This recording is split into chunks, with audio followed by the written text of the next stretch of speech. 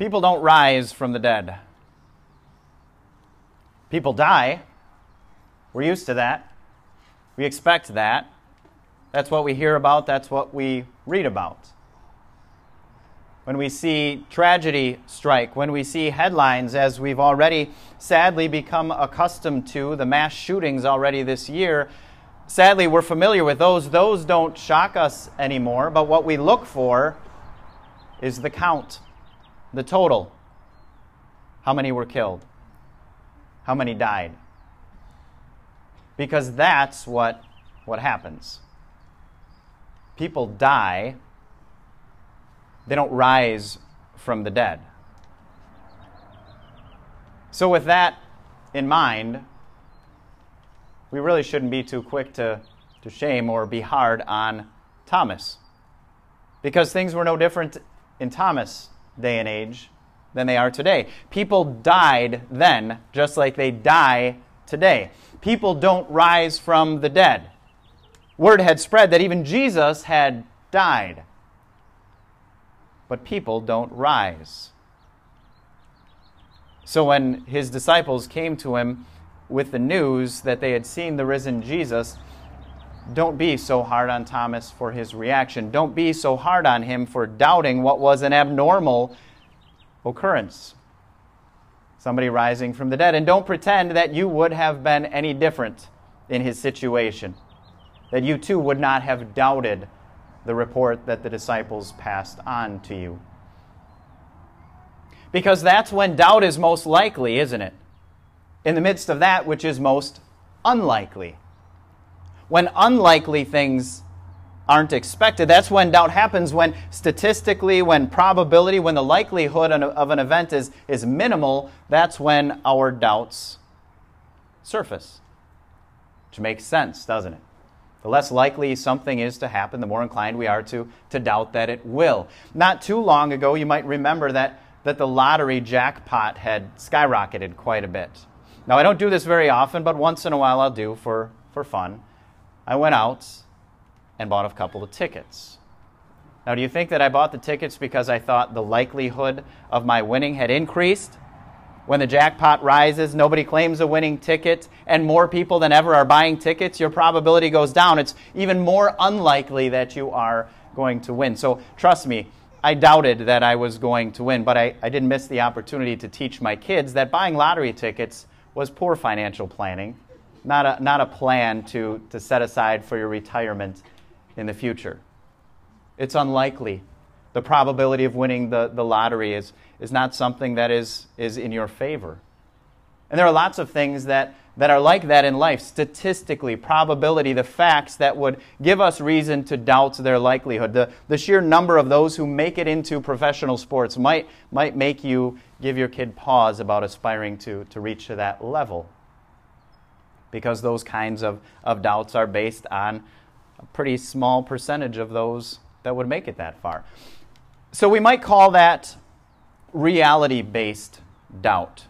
When we look at statistics and we look at the reality of things, it causes us, with good reason, doubt. But that isn't the only kind of doubt that we struggle with, is it? In contrast to reality-based doubt, we might call brain-based doubt. Brain-based doubt, that's the stuff that's in my head. It doesn't really matter what the statistics say, or facts, or probabilities, or likelihood, because in my head, if I doubt a thing, then it's far less likely to gain any traction. I tell myself in my head that I could never capture thoughts and put them into words the way this author does, so I'll never be able to write a book. I tell myself that, well, I'm still not married, so I doubt that I'll ever get married, despite the fact that the right person you might meet tomorrow. So these things aren't based on statistics or facts, but in our mind, we have already clouded them, smothered them with so much doubt that the likelihood of a thing happening is decreased significantly. And we even have an expression, I suppose, we tell people when they get too much in their own head, that's just in your head. There's no reason for you to believe that thing, it's just in your head. So there's that brain-based doubt. So when we look at Thomas today, which one of those do you think was the greater factor in his doubt? Was it reality-based doubt? I mean, remember, people don't rise from the dead, people die. Is that what he was experiencing when the disciples came to him ecstatically? And as John records for us, they explained to him that Jesus had risen from the dead, and instead of rejoicing with them, he responds by saying, unless I see the nail marks in his hands and put my finger where the nails were and put my hand into his side, I will not believe it. It would seem that doubt was reality-based because he hadn't seen Jesus rise from the dead, and people don't rise from the dead, except that Jesus' resurrection was different. While resurrection in general is not only improbable, it's impossible, Jesus' resurrection was not only probable, it had been predicted. So if Thomas was familiar with his scriptures of the day, which we'd call our Old Testament scriptures, scriptures like the psalm that we just spoke responsively, Psalm 16, Psalm 22, the prophet Isaiah, the prophet Micah, Jonah, and others throughout the Old Testament, he would know that the Messiah was predicted to rule and reign eternally. So therefore, how could he die? And while there are some Old Testament prophecies that find their intermediate fulfillment in David, because David died, we know that those prophecies that refer to not being abandoned in the grave and seeing your offspring living forever eternally could not refer to David. They had to refer to the Messiah. So he had the Old Testament scriptures that directly and indirectly painted a very clear picture that the Messiah would live forever. So death could not be the end of Jesus. But you also know that Thomas didn't just have the Old Testament scriptures. He had it right from the horse's mouth. He heard it from Jesus himself a number of times that Jesus very clearly predicted he would die and 3 days later rise from the dead. And Jesus, too, those were very clear, but he also predicted indirectly in a number of ways, tying himself to Jonah and the prophecy of the temple being destroyed and building it again in 3 days. Jesus, in so many ways, made it clear that he was going to rise from the dead. In fact, further validating Jesus' prediction of his resurrection was the fact that his enemies used it against him. Do you remember that when they brought charges against Jesus, they accused him of claiming to be able to rise from the dead? So even his enemies knew that Jesus made the claim. So Thomas had that on top of it. And then finally, he had the disciples. These weren't random strangers. These were friends, trusted companions, people you wouldn't naturally be inclined to doubt or second guess. And it wasn't just one or two of them, it was the whole lot of them that said collectively, we were there.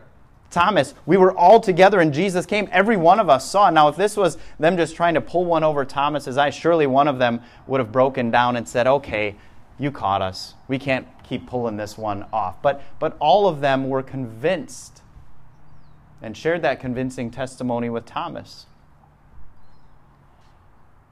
So in light of that, are Thomas's doubts reality-based? Or rather, are they brain-based? Were they simply in his head? They were not reality-based, were they? Think of it this way. Tomorrow morning you wake up and you read a headline that tells you that somebody has found a cure for cancer. Based on reality, you would conclude, you would have your doubts, you would say that's not possible. We don't cure cancer. We can treat it to some extent, sometimes successfully, sometimes not, but there's no such thing as a cure.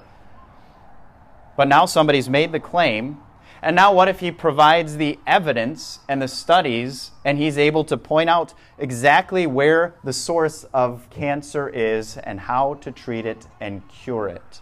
And then not only that, but he says, here are my case studies, a number of patients that over the years are the evidence that I have found a cure for cancer. And not only that, but the friends of these patients who are the case studies also testify, yes, they had cancer and now it's cured, it's gone, there's no coming back, it's been cured completely. Suddenly reality has changed, hasn't it? Initially you could say, yeah, my reality is reason or evidence to doubt that there's a cure for cancer, but now suddenly when there's a cure for cancer, you can't base your doubt on reality anymore because reality has changed. So it is with the resurrection. People don't rise from the dead until that reality changed and Jesus raised himself from the dead. Now that reality has changed. People rise from the dead. Now let's shift away from Thomas's doubt to your own. Are the doubts that you struggle with, are they reality-based doubts or are they brain-based? Are they in your head? And let's talk, because we are a group of Christians, let's talk primarily about those theological doubts. The ones that we have that apply to our understanding of God. And now maybe you think, well, we don't have those, do we? We're Christians. We believe, we trust. Yet we also know better, don't we? We know the doubts that we have. In fact, how ironic that this, the second Sunday of Easter, one of the very crux of the season of Easter, the event itself, Jesus' resurrection from the dead, is one that each and every one of us has at one time or another doubted. We found ourselves wondering, did it really happen? Did Jesus really rise from the dead? Maybe let's push a step further and go back beyond that. When we've really pondered where we stand in the midst of eternity in this universe, have we not questioned, can we even be sure there's a God? We can all relate, can't we? And that's just really scratching the surface. You ever doubted creation? You ever doubted or questioned the Trinity?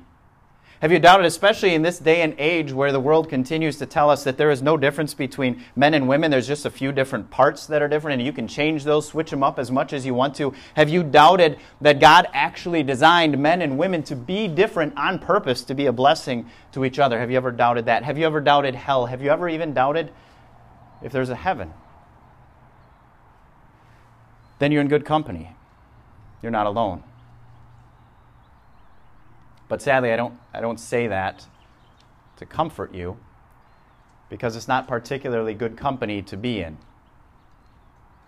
Because when we consider all of the doubts that we have ever wrestled with and will continue to wrestle with, we can trace them all back to that first case of doubt in the garden.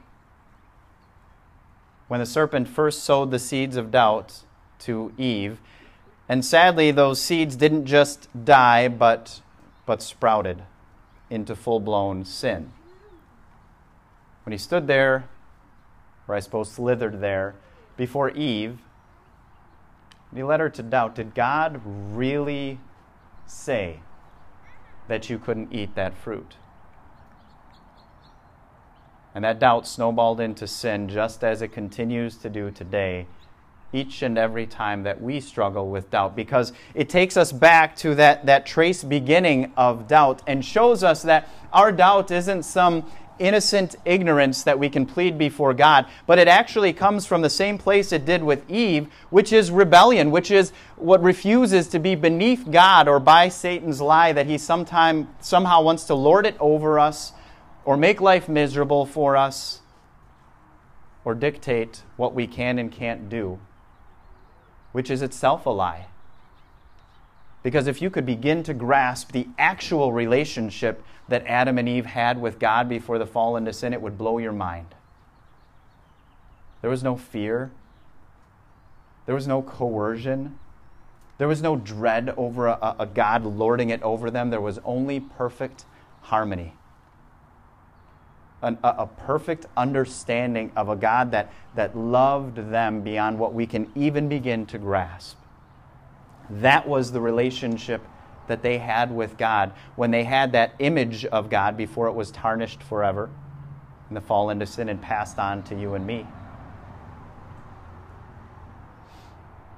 So we find ourselves between a rock and a hard place. Are we going to continue to stick our head in the sand and doubt? Or are we in repentance willing to replace that doubt with trust? Are we willing to trust that the same God back in the Garden of Eden that gave an eternal gospel promise to our first parents gives you and me the same assurance and promise that your sin, every ounce of it, including every ounce of doubt, has been forgiven? Do you believe, will you believe, that because of Good Friday and Easter Sunday, that it doesn't matter what accusation, what doubts the devil brings, that God has declared that it is inadmissible in a court of law before Him because it has been paid for and forgotten? As much of a reality as our doubt is, and as condemning as it is, do you believe that God has declared you innocent of that doubt? Do you believe that the resurrection helps you see things differently? That though you may have struggled with doubt in the past, it can be different in the future? Do you believe that God actually doesn't want your life to be crippled by doubt, but instead would long for you to have a life that is filled with security and assurance based not on how well you believe or how strongly or firmly you trust, but based on how convincingly God keeps His promises?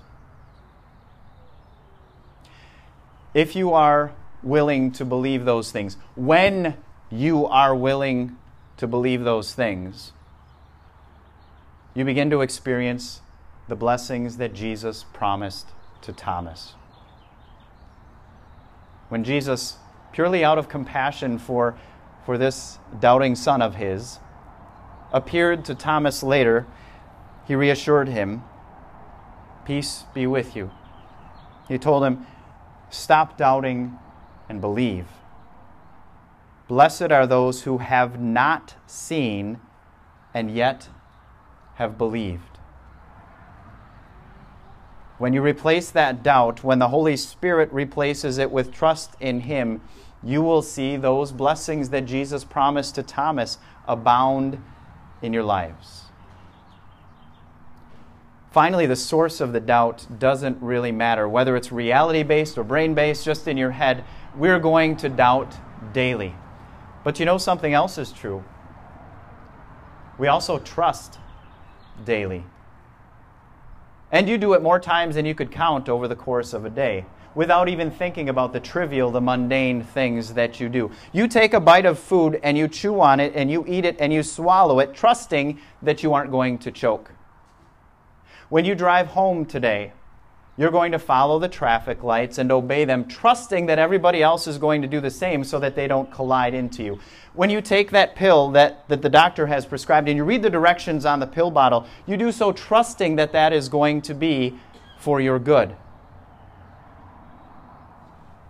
You go to bed at night. You close your eyes without a second thought, trusting that you will wake up in the morning. Those are just a few examples of how much we express or experience trust in these little mundane daily activities, and yet you also know from personal experience that not one of those examples is 100% reliable. But you still trust in them. So friends, what happens when we place that kind of complete trust, not in things that are unreliable, that are not guaranteed, that are uncertain, but place 100% complete trust in a God who is 100% trustworthy, reliable, always keeping His promises? When we replace that doubt with trust, as I said, we start to see the blessings that Jesus promised to Thomas. Even though we haven't seen, the resurrection helps us see what we could not otherwise see. Friends, it's time, perhaps today more than ever, to leave Thomas behind and allow the resurrection to help us see that our doubts are unfounded. Amen.